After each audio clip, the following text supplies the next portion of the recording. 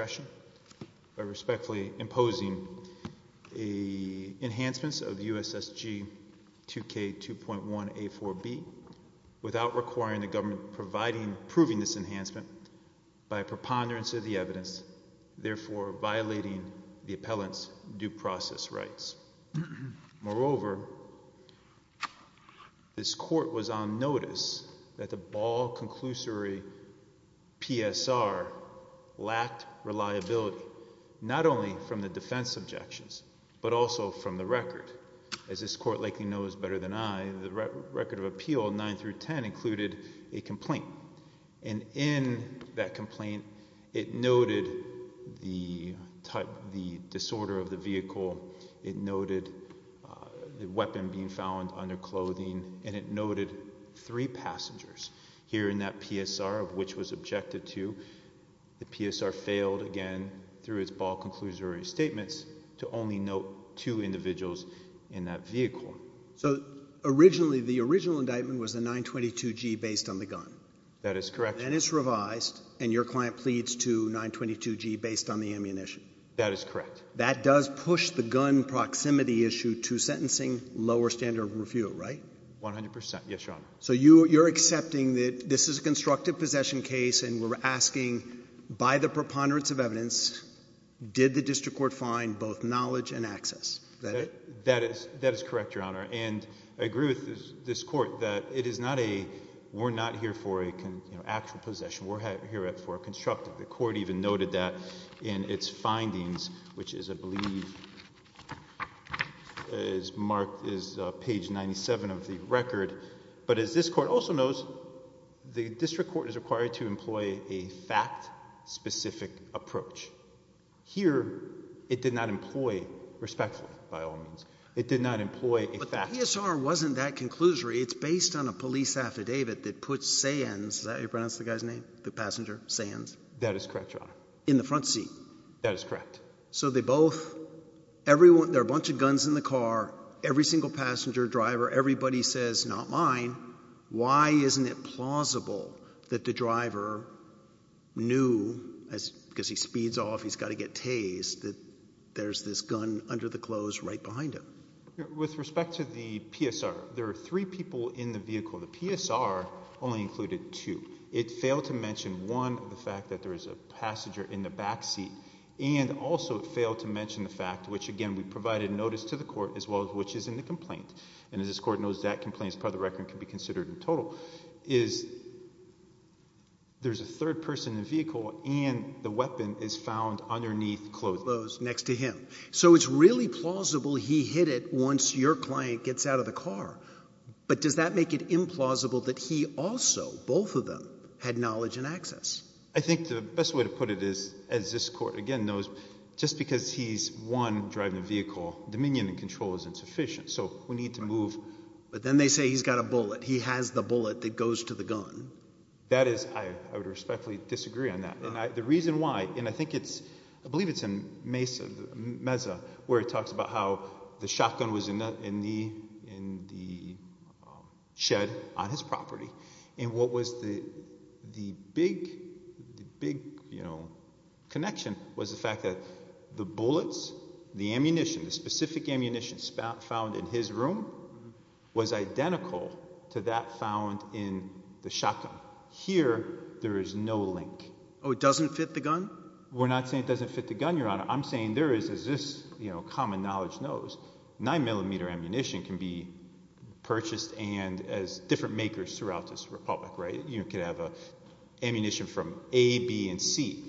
There is no tie between that type of ammunition and the type of ammunition found in the weapon. And moreover, as this court also knows, is the fact that the capacity magazine was in possession of someone else. Mm-hmm. Again, so we have, the only evidence we have, Your Honor, is that he is driving the vehicle.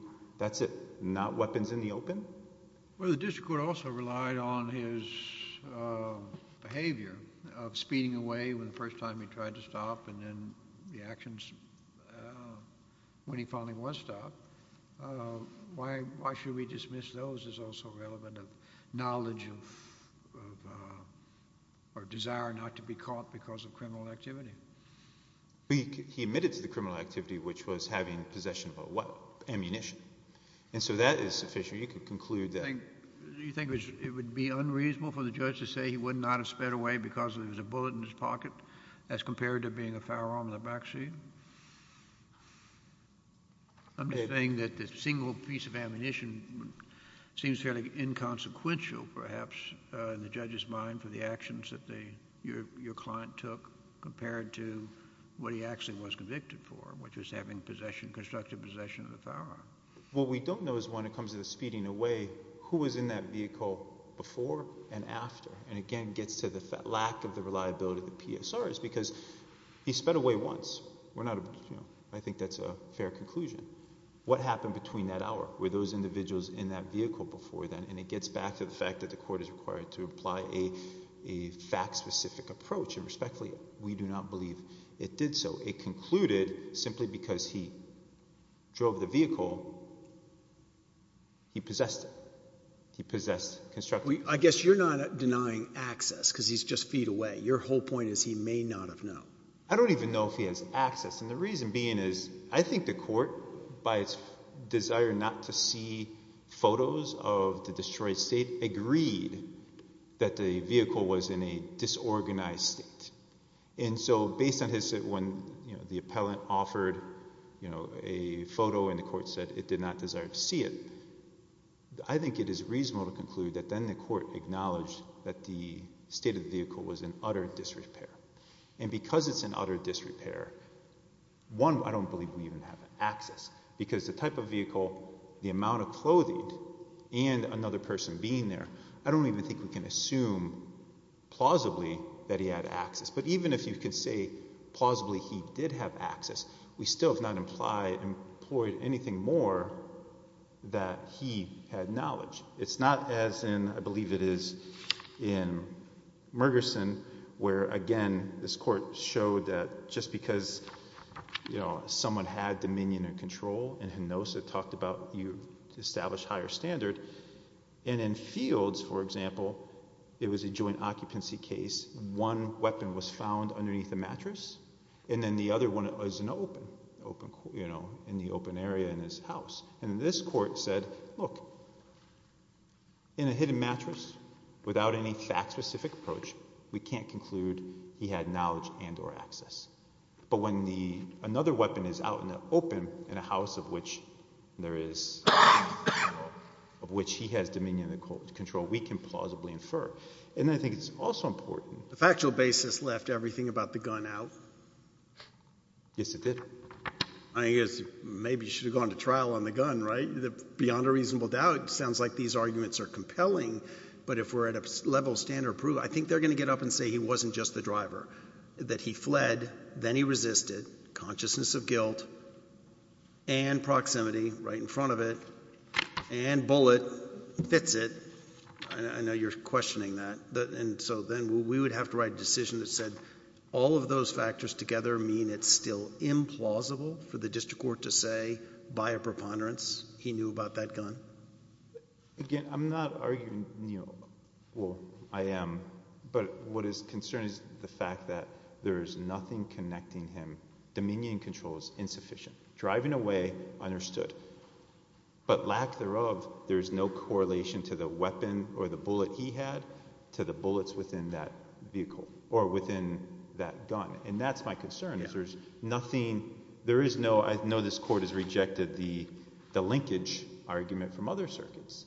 But again, there's nothing connecting just because he was driving the vehicle is insufficient. And moreover, there's nothing in that vehicle that shows that, his personal effects are around that weapon, right? Mm-hmm. There's no bills, there's no highly sensitive items. How many guns were found in the car in the end? There were 2 weapons in that vehicle. And moreover, this vehicle, government failed to show that this vehicle was even registered to his name.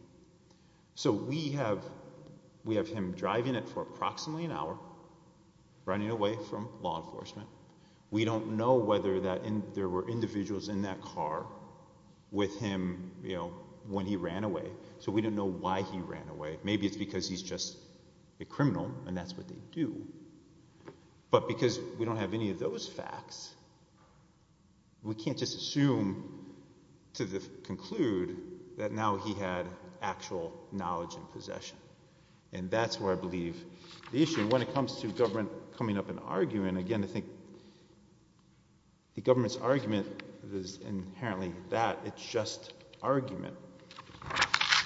And when we have a PSR that I believe chooses and selects what it desires to put forth, despite the probation's office role and mission statement to be pursuing the fair administration of justice, I believe that's what's concerning, is the selective application of the facts, presenting them to the court then being aware of the inconsistencies, and then still relying on the inconsistencies in the PSR and not requiring government to raise a finger. And I say that respectfully to Judge Counts, who I very much enjoy practicing before.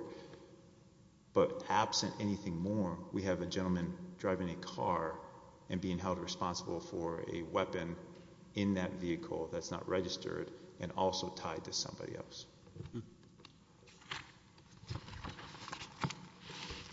All right, you saved some time for rebuttal, Mr. Kozik. Thank you. Mr. Fowler. Good morning, Your Honors. May it please the Court. Charles Fowler for the United States. I want to make 2 points this morning. The first, with regard to the reliability of the facts in the PSR that the district court relied on, and second, with regard to the plausibility of the district court's conclusion from those facts. But before you do, it is interesting, the charging sequence here.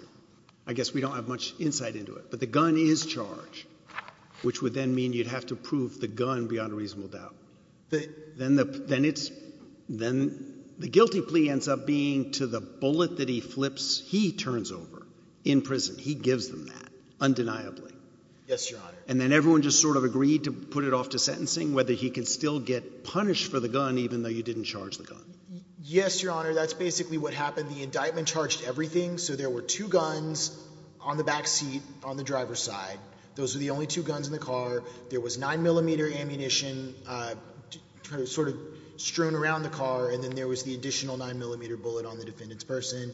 It was all charged in the indictment. No one finds. No one's aware of that bullet. Not until that's correct. He says, here you go. Exactly. That's right. And basically at the guilty plea hearing, the AUSA comes in and recites the entire factual basis, essentially verbatim out of the criminal complaint, which is at ROA 9 and 10, I believe. And at that point, the defendant gets up and says, Mr. Kozik gets up and says, we're only accepting responsibility for part of the charged conduct. There's a discussion on the record, and everyone agrees the bullet is enough to establish guilt under 922G1, and so everyone moves forward with the understanding. Most of the issue is, does he get acceptance of responsibility? He drives away, he fights them, he gets tased. On the other hand, he gives them the bullet that he pleads to. Correct, Your Honor. And he did end up getting it, correct? Yes, Your Honor, and he did. And I'm going to jump. Yeah, I think that leads into my second point on plausibility, because really, I think the discussion and ultimate conclusion at sentencing on acceptance of responsibility, which I think it made sense to pursue that objection, but it's really in tension with the argument that's being made on appeal, because it's undisputed that the 2 guns on the back seat were basically in the same place. It was 2 9mm pistols, one holding 10 rounds, that was the Ruger, a second one holding 17 rounds, that was the F&N, and it's that second one that the enhancement's based on. Again, ammunition strewn around the car. So although at the rearrangement, the defendant said, I'm only taking responsibility for the 1 bullet, and we're going to put everything off to sentencing, at sentencing the defendant comes in and says, we want to be very clear that we're taking responsibility for everything in the car but the 17-shot gun. And the reason is, and he actually goes even further to say, under 3E 1.1, the commentary, he understands that by frivolously contesting relevant conduct, he would be perhaps risk losing acceptance credit. and so acknowledged that it would be potentially even frivolous to object to possessing all of the stuff in the car besides the one gun. And in the government's view, that is essentially conclusive as to the other gun. I don't see how he can come in at sentencing and say, I have knowledge of and access to everything in the car, including the 10-shot gun on the back seat under clothing, but not knowledge of and access to the 17-shot gun sitting right next to it. That's the FN? Correct, Your Honor.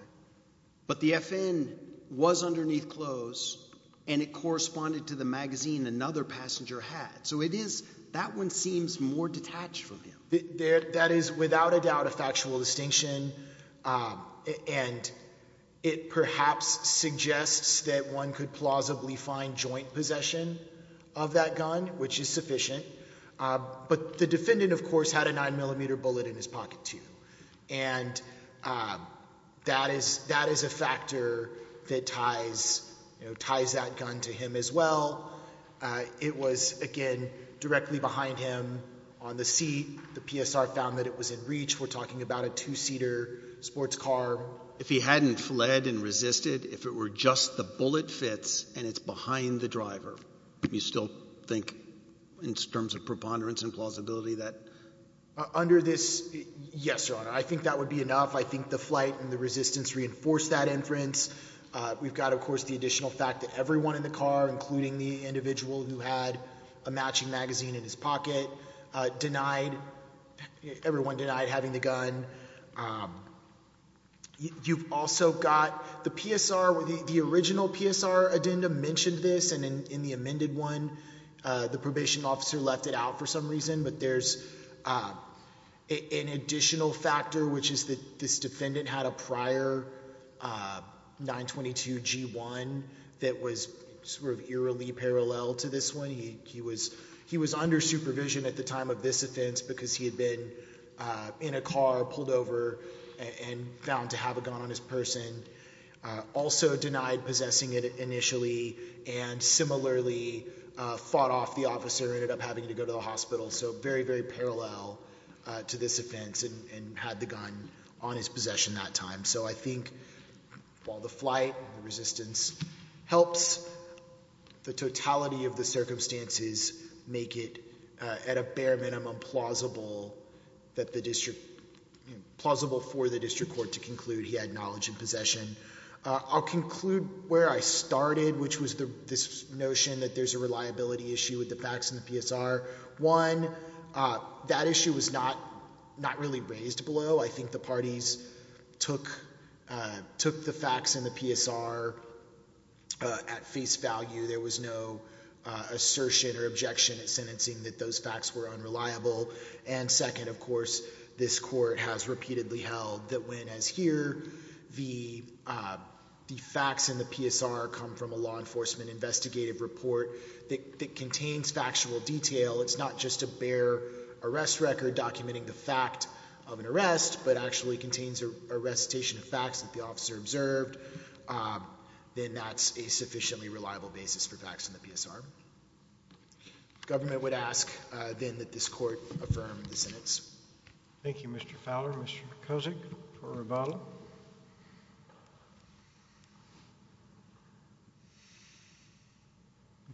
Thank you.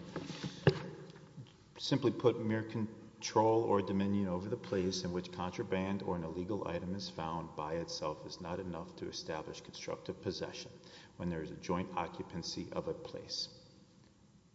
We have nothing more than joint occupancy and nothing more than someone being there without any evidence tying him to the knowledge of a weapon. That vehicle is not listed under his name. There are no personal effects within that vehicle. There is no admissions and or any indication by other defendants within the PSR that the gentleman knew of the weapon. Mere control, dominion and control is insufficient. The presence of a firearm, though, in plain view, may indicate the requisite knowledge and access for constructive possession.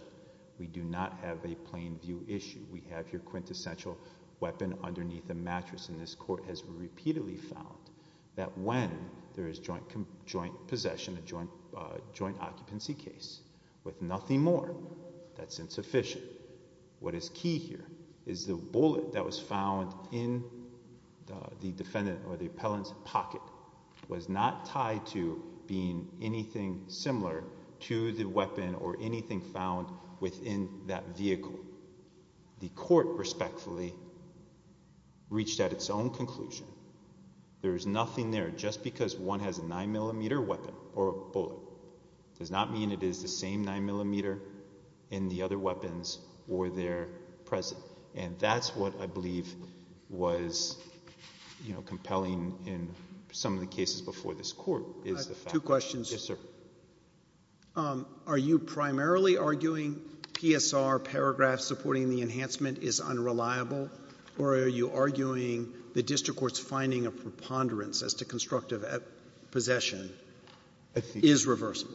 I think it's both, Your Honor. I think that it's both because the court respectfully committed error by relying on an unreliable PSR, and then it also committed error, again, respectfully. Separately, based on the fact that it concluded without, that the enhancement was applicable without government having to prove it. And then also arguably one, I don't know if it's even appropriate, is that he respectfully did not employ the fact-specific standard.